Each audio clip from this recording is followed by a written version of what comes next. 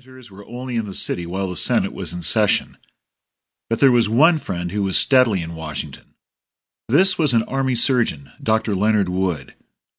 I only met him after I entered the Navy Department, but we soon found that we had kindred tastes and kindred principles.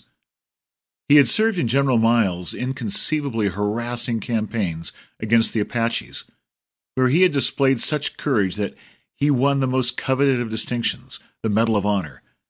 Such extraordinary physical strength and endurance that he grew to be recognized as one of the 2 or 3 white men who could stand fatigue and hardship as well as an Apache.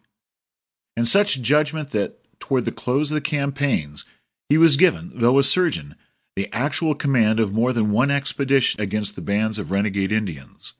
Like so many of the gallant fighters with whom it was later my good fortune to serve, he combined in a very high degree the qualities of entire manliness with entire uprightness and cleanliness of character. It was a pleasure to deal with a man of high ideals who scorned everything mean and base, and who also possessed those robust and hardy qualities of body and mind, for the lack of which no merely negative virtue can ever atone. He was by nature a soldier of the highest type, and like most natural soldiers, he was, of course, born with a keen longing for adventure, and though an excellent doctor, what he really desired was the chance to lead men in some kind of hazard. To every possibility of such adventure he paid quick attention. For instance, he had a great desire to get me to go with him on an expedition into the Klondike in midwinter, at the time when it was thought that a relief party would have to be sent there to help the starving miners. In the summer, he and I took long walks together through the beautiful broken country surrounding Washington. In winter, we sometimes varied these walks by kicking a football in an empty lot, or on the rare occasions when there was enough snow, by trying a couple of sets of skis or snow skates which had been sent me from Canada. But always on our way out to and back from these walks and sport, there was one topic to which, in our talking, we returned, and that was the possible war with Spain. We both felt very strongly that such a war would be as righteous as it would be advantageous to the honor and the interests of the nation, and after the blowing up of the Maine, we felt that it was inevitable. We then at once began to try to see that we had our share in it. The President and my own chief, Secretary Long, were very firm against my going, but they said that if I was bent upon going, they would help me. Wood was the medical adviser of both the President and the Secretary of War, and could count upon their friendship. So we started with the odds in our favor. At first, we had great difficulty in knowing exactly what to try for.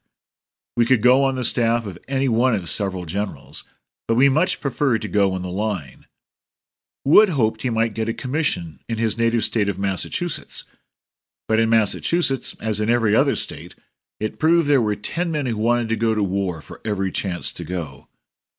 Then we thought we might get positions as field officers under an old friend of mine, Colonel, now General, Francis V. Greene of New York, the colonel of the 71st. But again, there were no vacancies. Our doubts were resolved when Congress authorized the raising of 3 cavalry regiments from among the wild riders and riflemen of the Rockies and the Great Plains. During Wood's service in the Southwest, he had commanded not only regulars and Indian scouts, but also white frontiersmen. In the Northwest, I had spent much of my time, for many years, either on my ranch or on long hunting trips, and had lived and worked for months together with the cowboy and the mountain hunter, faring in every way precisely as they did. Secretary Alger offered me the command of one of these regiments. If I had taken it, being entirely inexperienced in military work, I should not have known how to get it equipped most rapidly, for I should have spent valuable weeks in learning its needs, with the result that I should have missed the Santiago campaign, and might not even have had the consolation prize of going to Puerto Rico. Fortunately, I was wise enough to tell the secretary that while I believed I could learn to command the regiment in a month, that it was just this very month which I could not afford to spare, and that therefore I would be quite content to go as lieutenant colonel if he would make Wood colonel.